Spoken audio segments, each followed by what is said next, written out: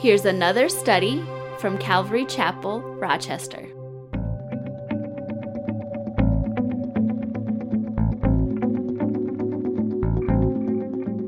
It's easy, I should say, to maybe kind of neglect our worship of the Lord, our dependence upon Him and stuff. And so they're going into a place where that's going to be a temptation for them, and it's going to be an issue for them. And so that's why I believe that's why the Lord is reminding them of these festivals, these feasts, and these offerings that they're to be offering once they get into the promised land. So, but let's go ahead and go to Lord in prayer, and then we'll dig into the study. Heavenly Father, we thank you for this morning. Lord, we're grateful for an opportunity to gather together to study your word. Lord, as we're singing this morning Christmas carols, we're reminded, Lord, that Christmas is around the corner. Lord, it's coming soon. And Lord, just to rejoice in the fact that it's because of your Son, Jesus Christ, that died on the cross for our sins, came and was born a baby, lived to be a man, and lived a holy life, the life that we couldn't live, and then died on a cross for our sins. And Lord, that was the entire purpose for Christ's life, was to come and to give his life a ransom for many. And so, Lord, we just rejoice with that. We thank you, Lord. And this morning, Lord, as we study your word, I pray that you might fill me with your spirit as I share your word with your people. And it's in Jesus' name that we pray. Amen. So last week, in Numbers chapter 28, we talked about all the different offerings that the children of Israel were to give. We ended with verse 26, but up until then, they were required to offer offerings at appointed times, and they were burnt offerings. The burnt offering was an animal that was sacrificed and was completely consumed on the altar. With the burnt offering, they were also to offer, to use fine flour. We talked about that last week, the significance of this flour. It wasn't your ordinary flour that you would buy from a grocery store. This was ground to a point that it was fit for a king. I mean, it was like the labor that went into producing that flour was amazing. And then, of course, the olive oil, which was beaten from olives. And it just really speaks of offering the best that we can to the Lord God. And that was also added to that was what was known as the drink offering. And in chapter 28, it talks about strong drink being used. And what it just speaks of is like the best of the wine that they could pour out before the Lord. And really, that also, like the burnt offering, it speaks of our total consecration to the Lord. One of the things that we mentioned last week was the phrase, sweet aroma to the Lord. As we go through, the Lord's telling the children of Israel, I want you to do this and this and this. This is a sweet aroma to me. And what I talked about for us last week is really the application for you and I is when our flesh is burnt on the altar. For example, when we die to ourselves, that's pleasing to the Lord. And this was a picture of that. And so these offerings that we talked about last week, it was a way for the children of Israel to worship the Lord. It was a way for them to be thankful for his blessings. It was a way for them to realize that they needed to continue to completely depend upon the Lord. And especially, like I said, especially as they enter into the promised land, how important that would be. Now, also, kind of in between there, because not every offering had it, but every once in a while, the Lord would mention a sin offering that they were to offer. And again, that reminds us just of the constant need of atonement from sin. And so this was something that was really ingrained into the children of Israel. I remember a couple years ago on the internet, there are some Samaritans that live around in Israel, and I don't necessarily recommend that you go check it out, but they have a video on YouTube, I believe, where they actually do a sacrifice of a lamb. And man, I tell you, it's gross. It's like, I'm like, think about how many animals they sacrificed during this time. It would have been intense. And so just the way the Lord just kind of laid on their hearts, hey, there's a price for sin, and it's the shedding of blood. And so this would have been really ingrained into the children of Israel. And of course, we're on the other side of the cross, and so we have the blessings of Christ being the atonement for our sin. Well, we're going to pick it up here at chapter 28, verse 26. Also on the day of the feast of first fruits, when you bring a new grain offering to the Lord at your feast of weeks, you shall have a holy convocation. You shall do no customary work. You shall present a burnt offering as a sweet aroma to the Lord. 2 young bulls, 1 ram, and 7 lambs in their first year, with their grain offering of fine flour mixed with oil, 3/10 of an ephah for each bull, 2/10 for the 1 ram, and 1/10 for each of the 7 lambs. Also 1 of the kids of the goats to make atonement for you. Be sure they are without blemish. You shall present them with their drink offerings, besides the regular burnt offering with its grain offering. So it's kind of a little bit hidden in here, but really there's 2 separate and yet related events that God is describing here. First of all, it's the day or the feast of the first fruits, and then followed by the Feast of Weeks. Now, in this passage that I just read, the Feast of First Fruits, it's kind of like just mentioned in passing. But when we go to Leviticus chapter 23, it's dealt with in detail. If you're taking notes, just make a note, Leviticus chapter 23, verses 9 through 14. That's where this is mentioned, the Feast of First Fruits. But I want to kind of set the context. So the children of Israel, they would celebrate the Passover. And for the children of Israel, of course, that commemorated the deliverance that God gave them from bondage to Egypt. For you and I, Paul says Jesus Christ is our Passover lamb. He delivered us from sin and death.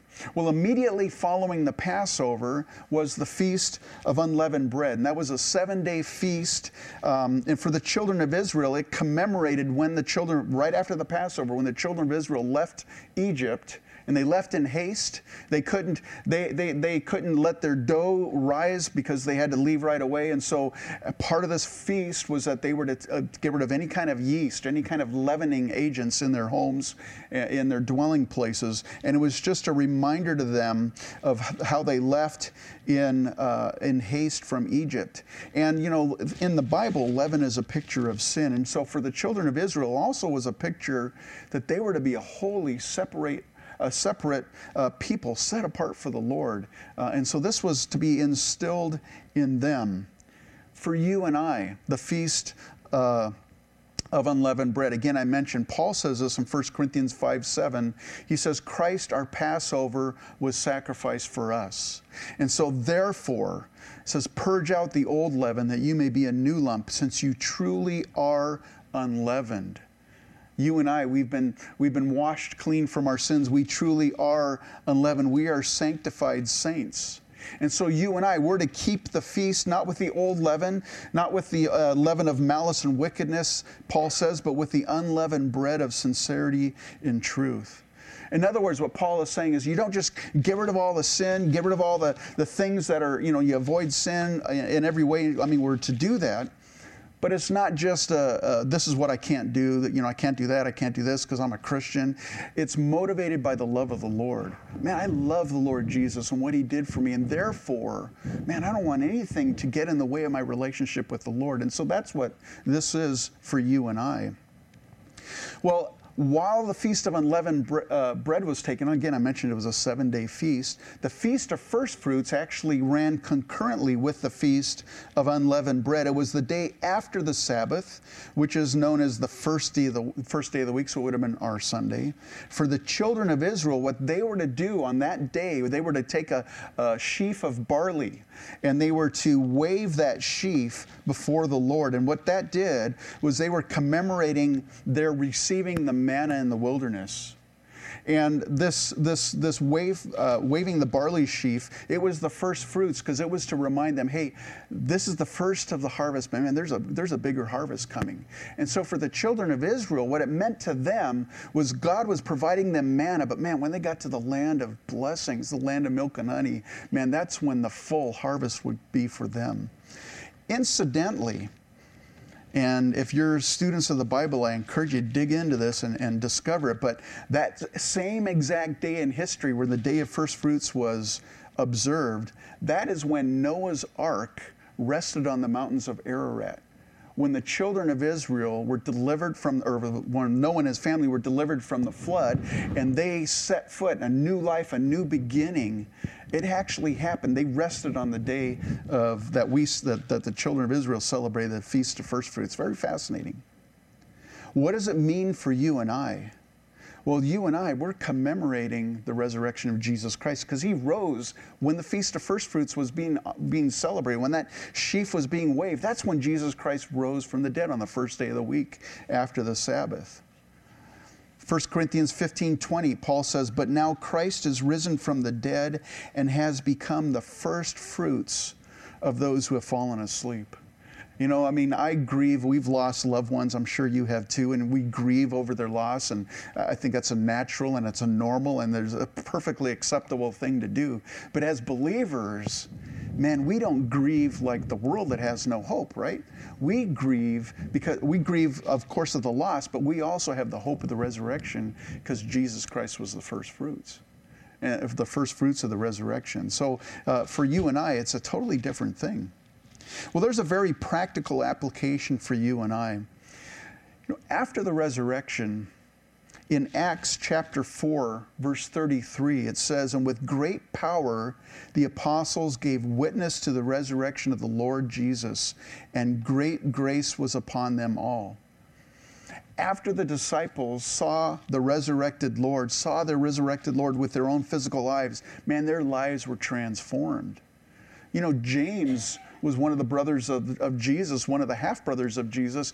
He didn't even know that, he didn't even accept that Jesus was the Messiah until he saw the resurrected Lord, and then his life was changed. Same with Jude, another brother of the Lord. Those that witnessed the resurrection of Jesus Christ, their lives were transformed, and they gave witness to the resurrected Lord.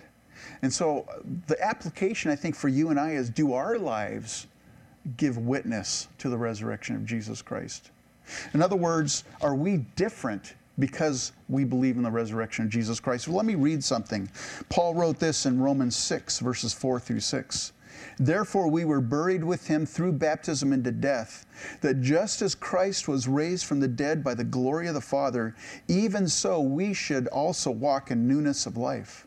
For if we have been united together in the likeness of his death, certainly we shall also be in the likeness of his resurrection. Knowing this, that our old man was crucified with him, that the body of sin might be done away with, and that we should no longer be slaves of sin." Our citizenship is in heaven. Man, do we live and talk and act like aliens? I mean, you can tell when there's an alien, right? Someone from another country, you can say, you're not from around here, are you? You're probably thinking that of me. This guy's not from around here. You know, he just talks kind of weird. I do talk weird, by the way. But, you know, you can tell when there's an alien in your presence. I'm not talking like, you know, the Martian, the little green guy. Someone from another country, you can tell because they talk, they might have different habits or different, the way they live a little bit differently than what you do. There's something different about them. And for you and I, after the resurrection, we are aliens too. And so our lives, there should be something different about us. Paul said this in Philippians 3, verse 10, "That I may know him and the power of his resurrection and the fellowship of his sufferings, being conformed to his death." There's power in the resurrection of Jesus Christ. It's the power to transform a life. And so going back to this, in Leviticus chapter 23, verse 15, after the celebration of the Feast of First Fruits, it says this, "You shall count for yourselves from the day after the Sabbath, from the day that you brought the sheaf of the wave offering, 7 Sabbaths shall be completed." So 50 days after the Feast of First Fruits, the first would be the Feast of Weeks, So 50 days after, we know it as Pentecost. It's a Greek word for it might be Greek or Latin. It means 50. For the children of Israel, that commemorated the completion of the barley harvest. It was a time of great joy and thanksgiving. Now, the Jewish people also tied a tradition to that. Their tradition was that day, the Feast of Booths, or excuse me, the Feast of Weeks, Pentecost, I'll just call it Pentecost, it's easier for me that way. They said that that's the day when Moses received the commandments on Mount Sinai. That's what the Jewish people believed at that point. Think about that. You know, we did a study in Exodus when the children of Israel were out Mount Sinai, and if you recall those chapters, maybe you've read it before. Mount Sinai was on fire. I mean, there was an intense flame on the mountain. There was a great noise of a trumpet, and it got louder and louder and louder. And the children of Israel they were frightened. In fact, they said, "No, Moses, you receive the commandments from the Lord. We don't want to hear his voice. It's too frightening for us." It was such an awe-inspiring, an awesome thing to behold. So there was fire at Mount Sinai and a great noise. They were given the law written by the finger of God on tablets of stone. The problem was, you recall the story, while Moses was up on Mount Sinai receiving the Ten Commandments, what were the children of Israel doing? Man, they molded a golden calf, and they were worshiping the golden calf, saying, "This is the God that brought you out of Egypt." And so the problem was, when the law was given at Mount Sinai, 3,000 men died that day. Interesting part of the observation of this feast involves the baking of 2 loaves of leavened bread, which is kind of interesting. We'll talk about that in a little bit. So according to Jewish tradition, the Feast of Weeks, or Pentecost, commemorated the birth of the nation of Israel when the law was given. Well, after the resurrection of the Lord Jesus on that first Pentecost, and you can read it in the book of Acts, what happened? Well, there was also a great noise. There was a great rushing wind. The noise caused a commotion in Jerusalem. And people were like, "What is that?" And they were all rushing over to find out what was going on. And what did they see? They saw tongues of fire appearing on the disciples that were gathered there, and they were filled with the Spirit. The Spirit was given that day, and that's when the church was born. And instead of the law being written on the tablets of stone, at that point, the law was written on the tablets of their hearts, the disciples. And recall, mentioned 3,000 people died at the giving of the law. If you read that account in Acts, 3,000 souls were added to the church that day after Peter gave his sermon. And the Bible says the letter kills, but the Spirit gives life. And those 2 leavened loaves, the Jewish people believed that represented the tablets of the law. But, you know, why would it be leavened? Because leaven in the Bible is a picture of sin. Well, here's what I believe. It prefigured an imperfect and yet a redeemed church made up of 2 loaves, Gentiles and Jewish believers. We're sinners, but we've been saved by the blood of Jesus Christ. And we come together and we're one body here. And so I think that's what that prefigures. There's a very practical application for you and I regarding this feast, and that is this: are you and I filled with and walking in the Spirit? Are we submitted to Him? So we're wrapping up here, Numbers chapter 28. These feasts mentioned occurred during the spring. These were known as the spring feasts. Now when we get into chapter 29, we'll be looking at what was known as the fall feasts, because they happened in the fall later on in the year. So verse 1 of chapter 29. "And in the 7th month, on the 1st day of the month, you shall have a holy convocation. You shall do no customary work, for it is a day of blowing the trumpets. You shall offer a burnt offering as a sweet aroma to the Lord, 1 young bull, 1 ram, and 7 lambs in their first year without blemish. Their grain offering shall be fine flour mixed with oil, 3/10 of an ephah for the bull, 2/10 for the ram, and 1/10 for each of the 7 lambs. Also 1 kid of the goats as a sin offering to make atonement for you. Besides the burnt offering with its grain offering for the new moon, the regular burnt offering with its grain offering and their drink offerings, according to their ordinance, as a sweet aroma, an offering made by fire to the Lord." So in the 7th month, which would have been our September, was the Feast of Trumpets, and it was a day for blowing the trumpets. And for the children of Israel, it marked the end of the harvests. It was a time of thanksgiving, thankfulness to the Lord. After the exile of the people, the Jewish people from Babylon, and later on this became known as Rosh Hashanah, which is the Jewish New Year. And so for the children of Israel, it became a time to kind of shake off their spiritual drowsiness. You know, it's a new year. Have you ever made New Year resolutions? I'm going to shake off the old stuff, and now I'm going to do something new. And we make all these, you know, these commitments that we're going to do, and they usually last about 2 weeks, and then, you know, that's it. Well, for them, it was a time to prepare for the holiest day on the Jewish calendar, and that was the day of Yom Kippur, the Day of Atonement. And that would follow shortly after in the same month. So this Feast of Trumpets, we talked about back in Numbers chapter 10, the children of Israel were instructed to create or to make 2 silver trumpets. And the purpose, if you remember back in Numbers 10, the purpose for those trumpets, to blow them, they were to call the children of Israel. They had different reasons. They were to call the children of Israel to gather together for an assembly, or they were also used for directing the movement of the camps. So the different tribes would set out according to the trumpet blasts. It was also, if an enemy approached and was attacking, it was to sound an alarm. And it was also used at the beginning of these feasts to commence the beginning, or these appointed feasts and sacrifices. For you and I, there's some prophetic application to the Feast of Trumpets. 2 silver trumpets. The first blast really gathered the nation of Israel, figuratively. It gathered the nation of Israel to God at Mount Sinai. The second trumpet blast hasn't happened yet. It will be to gather the bride of Christ to heaven, to Jesus Christ. Note the significance of this being in the 7th month. And the 7th month is, the 7 is the number of completion.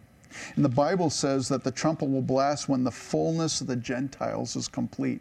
That's in Romans chapter 11, if you're taking notes, verse 25. That marks the end of the church age, and Paul described it this way. In 1 Thessalonians 4, 15 through 17, he says, "For this we say to you by the word of the Lord, that we who are alive and remain until the coming of the Lord will by no means precede those who are asleep. For the Lord himself will descend from heaven with a shout, with the voice of an archangel, and with the trumpet of God. And the dead in Christ will rise first. Then we who are alive and remain shall be caught up together with them in the clouds to meet the Lord in the air. And thus we shall always be with the Lord." There's a very practical application for you and I. Are we living in expectation of Christ's return for his church, for his bride? If you are living in expectation of Christ's return, it affects how you live. You know, we don't want to be found, or we want to be found faithful, right? We don't want to be caught up in sin or caught up in false teachings. We want to be focused, having the right priorities in our lives, and we want to be fruitful, man. We want to be ready and like, Lord, oh, here you are. Not, you know, we don't want to be caught by surprise. We want to be fruitful, and the best way to be fruitful is to go fishing. Fishers are like, yeah, all right. Jesus was talking about being fishers of men. That's the best way for you and I to be fruitful, reaching the lost for Jesus Christ while we have the time to do that. And so verse 7, now there's the next offerings. Verse 7, "On the 10th day of this 7th month, you shall have a holy convocation. You shall afflict your souls. You shall do no customary work." You shall do no, let me read that over again. "On the 10th day of this 7th month, you shall have a holy convocation. You shall afflict your souls, and you shall not do any work. You shall present a burnt offering to the Lord as a sweet aroma. 1 young bull, 1 ram, and 7 lambs in their first year. Be sure they are without blemish. Their grain offering shall be of fine flour mixed with oil, 3/10 of an ephah for the bull, 2/10 for the 1 ram, and 1/10 for each of the 7 lambs. Also 1 kid of the goats as a sin offering, besides the sin offering for atonement, the regular burnt offering with its grain offering, and their drink offerings." So now we have the next offerings, and that would be right on the heels of the Feast of Trumpets was the Day of Atonement. The Day of Atonement, that was the 1 year that the high priest could enter the Holy of Holies. The 1 year where they could go in and offer atonement for the sins of the nation of Israel. That was the entire purpose for the Day of Atonement. The Bible says that the children of Israel, they were to afflict their souls. Now prophetically, for the children of Israel, the church, prophetically, the Feast of Trumpets points to the rapture of the church. And following that, so the church has already been raptured. The Day of Atonement, what that is prophetically a picture of is the 70th week of Daniel chapter 9. It starts at this time. The Bible calls it the time of Jacob's trouble. And it will be a time of affliction for the Jewish people. But, and I like this, but during that time, God is going to be working in the hearts of the Jewish people. If you read the book of Revelation, there's going to be 144,000 Jewish evangelists during that time. There's going to be 2 witnesses that are going to be in Jerusalem preaching during that time. And the Bible says there's going to be a great harvest of souls during that time. That's for the Jewish people. Now, it's also a time of great tribulation, for a Christ-rejecting world. And it's going to culminate at the Battle of Armageddon. I want to read something to you out of Zechariah chapter 12, verse 9 through 10. It shall be in that day that I will seek to destroy all the nations that come against Jerusalem. And I will pour on the house of David and on the inhabitants of Jerusalem the spirit of grace and supplication. Then they will look on me whom they pierced. Yes, they will mourn for him as one mourns for his only son, and grieve for him as one grieves for a firstborn. What that's talking about in Zechariah, it's to be the fulfillment of what Paul wrote in Romans 11, verses 26 and 27. And so all Israel will be saved, as it is written, the deliverer will come out of Zion, and he will turn away ungodliness from Jacob. For this is my covenant with them when I take away their sins. Now there's a very practical application for you and I regarding this. Again, this is a picture, or this is prophetically speaks of the time of Jacob's trouble, where the church will be raptured at this time. But I want to read this to you, Romans 11, verses 28 to 33. He's speaking about the Jewish people, Paul is. It says, concerning the gospel, they're enemies for your sake. But concerning the election, they are beloved for the sake of the fathers. For the gifts and the calling of God are irrevocable. For as you were once disobedient to God, yet now have obtained mercy through their disobedience, even so these also have now been disobedient, that through the mercy shown you, they also may obtain mercy. For God has committed them all to disobedience, that he might have mercy on all. Oh, the depth of the riches, both of the wisdom and knowledge of God. How unsearchable are his judgments, and his ways past finding out. Because the Jewish people rejected Jesus, the gospel went to the Gentiles. And I'm assuming most of us are Gentiles. There might be some Jewish believers here. But we're recipients of that because the Jewish people rejected Jesus Christ. And by and large, the people today, the Jewish people today, have rejected Jesus Christ, their Messiah.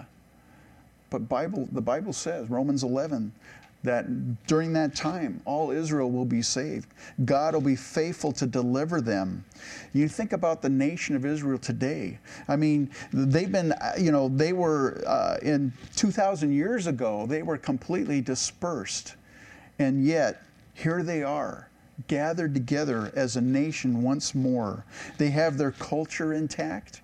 They have their worship intact, their nationality, all these things after 2,000. It's a miracle. The nation of Israel is a miracle. And so here's the application for you and I. If God is faithful to the Jewish person, man, he's going to be faithful to you. All those promises that we read, God is faithful, and he proved it by showing his faithfulness to the Jews. So for us, I'm hoping that you're encouraged this morning. Well, we get to this next and final feast. Verse 12. On the 15th day of the 7th month, you shall have a holy convocation. You shall do no customary work, and you shall keep a feast to the Lord 7 days. You shall present a burnt offering, an offering made by fire as a sweet aroma to the Lord. 13 young bulls, 2 rams, and 14 lambs in their first year. They shall be without blemish. Their grain offering shall be fine flour mixed with oil, 3/10 of an ephah for each of the 13 bulls, 2/10 for each of the 2 rams, and 1/10 for each of the 14 lambs. Also 1 kid of the goats as a sin offering, besides the regular burnt offering, its grain offering, and its drink offering. On the second day, present 12 young bulls, 2 rams, 14 lambs in their first year without blemish, and their grain offering for their drink offerings for the bulls, for the rams and for the lambs, by their number, according to their ordinance. Also 1 kid of the goats as a sin offering, besides the regular burnt offering with its grain offering and their drink offerings. On the third day, present 11 bulls, 2 rams, 14 lambs in their first year without blemish, and their grain offering and their drink offerings for the bulls, for the rams, and for the lambs, by their number, according to the ordinance. Also 1 goat as a sin offering, besides the regular burnt offering, its grain offering, and its drink offering. On the fourth day, present 10 bulls, 2 rams, and 14 lambs in their first year without blemish, and their grain offering and their drink offerings for the bulls, for the rams, and for the lambs, by their number, according to the ordinance. Also 1 kid of the goats as a sin offering, besides the regular burnt offering, its grain offering, and its drink offering. On the fifth day, present 9 bulls, 2 rams, and 14 lambs in their first year without blemish, and their grain offering, their drink offerings for the bulls and for the rams and for the lambs by their number, according to the ordinance. Also 1 goat as a sin offering, besides the regular burnt offering, its grain offering, and its drink offering. On the sixth day, present 8 bulls, 2 rams, and 14 lambs. Almost sounds like a Christmas thing that we sing, right? On the sixth day, present 8 bulls, 2 rams, and 14 lambs in their first year without blemish, and their grain offering and their drink offerings for the bulls, for the rams, and for the lambs by their number, according to the ordinance. Also 1 goat as a sin offering, besides the regular burnt offering, its grain offering, and its drink offering. On the seventh day, present 7 bulls, 2 rams, and 14 lambs in the first year without blemish, and their grain offering and their drink offerings for the bulls, for the rams, and for the lambs by their number, according to the ordinance. Also 1 goat as a sin offering, besides the regular burnt offering, its grain offering, and its drink offering. On the 8th day you shall have a sacred assembly, you shall do no customary work. You shall present a burnt offering, an offering made by fire as a sweet aroma to the Lord, 1 bull, 1 ram, 7 lambs in their first year without blemish, and their grain offering and their drink offerings for the bull, for the ram, and for the lambs by their number, according to the ordinance. Also 1 goat as a sin offering, besides the regular burnt offering, its grain offering, and its drink offering. These you shall present to the Lord at your appointed feasts, besides your vowed offerings and your freewill offerings, as your burnt offerings and your grain offerings, as your drink offerings and your peace offerings. So Moses told the children of Israel everything. Just as the Lord commanded Moses. That's an amazing feast. That's an amazing offering. This final feast was known as the Feast of Booths, or the Feast of Tabernacles. The Jewish people call it Sukkot. And what they were to do is they were to commemorate their dwelling in tents in the wilderness. And so they were actually to go out and take palm branches and tree branches, and they were to make a little shelter, and they were to sleep outside under the stars during this feast to remember that they were led through the wilderness and that God provided for them. It reminded them of God's faithfulness as they traveled through the wilderness. Now, I mentioned that the Feast of Trumpets prophetically points to the rapture of the church. And the Feast of Unleavened Bread, let me back up again. The Day of Atonement points to the tribulation, the affliction of souls, Daniel's 70th week for the children of Israel. The Feast of Tabernacles prophetically points to the millennial reign of Christ on the earth. So it's after the rapture of the church, at the end of the Great Tribulation, known as the time of Jacob's trouble. At the Battle of Armageddon, you can read that in Revelation chapter 19, Christ returns with his bride to defeat the Antichrist, and he then sets up his throne in Jerusalem and reigns for 1,000 years. And what's interesting is if you read all the prophecies in the Old Testament regarding the Feast of Tabernacles, Zechariah 14 is a perfect example. That Feast of Tabernacles is going to be observed during the millennium. That's the one feast that they'll be doing during the millennium, which is interesting. Now, what's interesting to me is when you look at the teaching of the millennium and you go to the New Testament, it's not mentioned a whole lot, right? In fact, Revelation 20, it's only mentioned briefly. And the reason why I think it is because in the Old Testament, it's written so extensively. There's so many details in the book, in the Old Testament. And I think that's why we don't have as many details in the New Testament. Now, as a result of that, there are churches that believe that the millennial reign of Christ, that it's not a literal reign of Christ on the earth. They believe that it's a figurative, it's an allegory of the reign of the church right now. I don't believe in that, and I believe it's a literal reign of Jesus Christ on the earth. And here's my reasoning, one of my reasons why.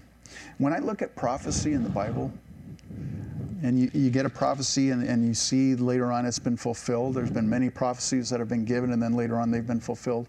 Let me ask you this. Have any of those that were given that were literal prophecies, have they ever been fulfilled figuratively as an allegory? I've never seen that in the Bible. Let me give you a couple examples. There's a guy by the name of Josiah. In 1 Kings chapter 13:2, there's a prophecy concerning him. It says, "Behold, a child Josiah by name shall be born to the house of David, and on you he shall sacrifice the priests of the high places who burn incense on you, and men's bones shall be burned on you." That was 340 years before King Josiah was born. And King Josiah did exactly that. He took the priests of Baal and he sacrificed them on their altars that they had made for Baal. And he took the bones of all the priests that had done that and he burned it on the altar. It was a literal fulfillment 340 years after it was given. There's another person that was named in the Bible, Cyrus. In Isaiah 44, verse 28, the Lord says, "Who says of Cyrus, he is my shepherd, and he shall perform all my pleasure, saying to Jerusalem, you shall be built, and to the temple your foundation shall be laid." 200 years later, the king of Persia was Cyrus, and he allowed the children of Israel to return from captivity. The Babylonians had been conquered by the Medes and the Persians. Cyrus was their king, and he allowed the children of Israel to go back to Jerusalem to rebuild the temple. 200 years after that prophecy was given. It was a literal fulfillment. Another one was the city of Tyre. In Ezekiel chapter 26, verse 5, it says, "It shall be a place for spreading nets in the midst of the sea." Tyre, there was two cities of Tyre. One was on the land, and right directly across in the Mediterranean was the island of Tyre, which wasn't very far, and that was impenetrable. And it was considered like the best defense. You couldn't attack it because it was its own island. Well, what happened was eventually, I think it was the Babylonians conquered and destroyed the nation of the city of Tyre on the land, but they couldn't get to the island city, so they kind of left it alone. Well, later on, Alexander the Great, what he did, and the people in Tyre, they're like, man, we're safe here. What he started doing is he took the ruins from the old city and he started putting it in the ocean, and he made a causeway to the island of Tyre. And it allowed his forces to conquer and destroy Tyre. And literally that place, that causeway in the ocean, it was a place where fishermen later on would put their nets on to dry out in the sun. A literal fulfillment. Christmas is coming up soon. Isaiah 7 verse 14, "Behold, the virgin shall conceive and bear a son and shall call his name Emmanuel." I can tell you that's not an allegory. That's not a figurative thing of something, It literally, the virgin gave birth to Jesus Christ, our Messiah. We could go on and on and on for hours. Let's do it. No, just kidding. But seriously, go through the Bible, and I challenge you, look at any prophecies that have been fulfilled and say, was any of them fulfilled like an allegory or figuratively? No, they were fulfilled literally. And so for you, or for me, man, when I read about the millennial reign of Christ on the earth, there's going to be a millennial reign of Christ on the earth, folks. You can tell me I'm wrong if it doesn't happen, but that'll be too late then, right? It's going to happen. Well, there is a very practical application for you and I. Jesus told a parable in Luke 19, verse 11, and it's known as the parable of the minas. And in that parable, there was a master, and he was going away to a different country, and he had 10 servants, and he had 10 minas, and he gave each of the servants a mina and told them, do business while I'm gone. And so he went away, and when he comes back, and I'm paraphrasing the parable, obviously, but when he returns, he called those servants to him, and one of them said, Master, your mina has earned 10 minas. And the master's reply was, well done, good and faithful servant. Because you were faithful in very little, have authority over 10 cities. And there was another servant, Jesus said, that came to his master and said, Master, your mina has earned 5 minas. And the master replied to him, you also be over 5 cities. Now, granted, this is a parable, okay? But I find it interesting that Jesus used the example of ruling over cities. Is that just an illustration of a principle, or could Jesus be alluding to something that's actually going to take place?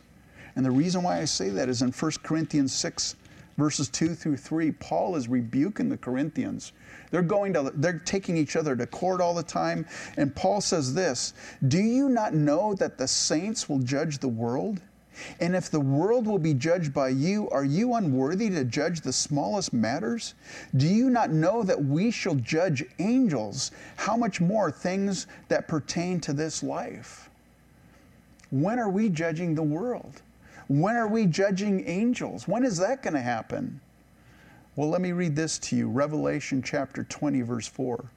And I saw thrones, and they sat on them, and judgment was committed to them. Then I saw the souls of those who had been beheaded for their witness to Jesus and for the word of God, who had not worshipped the beast or his image, and had not received his mark on their foreheads or on their hands, and they lived and reigned with Christ for 1,000 years. So what's the practical application? I think to the extent that you and I are faithful in this life as believers, I believe it's going to have a direct impact on what you and I are entrusted with during the millennium. Are we doing the Master's business until he comes? He's given us gifts and talents. Are we wisely investing what he has entrusted to each one of us? He's given us time. He's given us days, years, months. Are we investing what he has given us wisely? Now, here's a good investment tip for you. This is a millennium investment tip here. You heard it here first. Proverbs 11, verse 30. He who wins souls is wise. And being about the Master's business, sharing the gospel, praying with people, just being a witness, living our lives in a way that people go, man, there's something different about you. It's not just that you're weird, right? It's because you love Jesus Christ. I want to draw your attention there to verse 39 once again. So we went through, and I read through all these different sacrifices each day, all these animals that were slain. Verse 39, these, the ones that we just read, you shall present to the Lord at your appointed feasts besides your vowed offerings and your freewill offerings, as your burnt offerings and your grain offerings, as your drink offerings and your peace offerings. I don't know if you caught that. These were in addition to all the other offerings that the children of Israel had to offer. What would the children of Israel offer each year? Now, this is besides any free will offering, like you said, I want to offer this to the Lord, or any special offerings. What we just read in these chapters, these different, beginning also including chapter 28, they were to offer 113 bulls each year, 32 rams, 1,086 lambs, more than a ton of flour, more than 1,000 bottles of oil and wine were offered to the Lord. Costly. You go, well, what's at the heart of Israel's worship? I can tell you, it's sacrifice. Sacrifice. A costly sacrifice. The best sacrifice. Why? Well, because what Paul said in Romans 8:32, he who did not spare his own son, but delivered him up for us all. God spared no expense for you and I. Gave his son to die on the cross for us. He He delivered His own Son for you and I. That's the best sacrifice. I mean, that's the most costliest sacrifice. As you as a parent, could you imagine doing that for your child? I'm going to have my son or my daughter die for all these people that don't deserve it, that hate me, but I'm going to have them die for them because I love them. There is no greater sacrifice. And so the Lord says, He's showing the children of Israel that worshiping is sacrifice. You know, the Bible talks about offering a sacrifice of thanksgiving to the Lord. Offering a sacrifice with the fruit of our lips, thanking Him and praising Him. When we're worshiping here at church, man, I encourage you, sing along, worship the Lord with your voice and with your heart. Worship Him at home. You know, these were regular offerings that were, these offerings, the burnt offerings we talked about last week, that was every day, morning and evening. It's not just like, okay, you can just come and worship at Jerusalem, one day a year, and some Christians or people do that, right? They just show up on Christmas and Easter and then you don't see them the rest of the year. They were to worship the Lord through these offerings day in and day out. And so for you and I, how much more of a picture it is for you and I to offer on a regular basis to worship the Lord daily. So there's sacrifice, and it was a costly sacrifice. And then if you can imagine how much blood flowed, just amazing. On the Day of Atonement, this is what the historians, I think it was Josephus that said it, on the Day of Atonement, when they would sacrifice all the lambs for the children of Israel, the blood, of course, would be poured out at the altar, but they had like a little gutter-like thing that ran out to the brook of Kidron. And that brook of Kidron, it would become red. I mean, it was just completely red with the blood of all these animals. So think of all the blood that was shed. And you think of, what does that speak of? That speaks of the atonement. All these sacrifices, these sin offerings, the drink offerings, the burnt offerings, they all point to and prefigure Jesus Christ. Because He was trying to prepare His people for the coming of the Messiah. And for you and I, man, praise God, we don't have to have 113 lambs and bulls and all these things that we have to sacrifice. Jesus Christ fulfilled all that for you and I. It's all fulfilled in Jesus Christ. Man, what a blessing. Why don't we go ahead and go to the Lord in prayer. Heavenly Father, thank you so much for your blessings. Lord, I thank you, Lord, that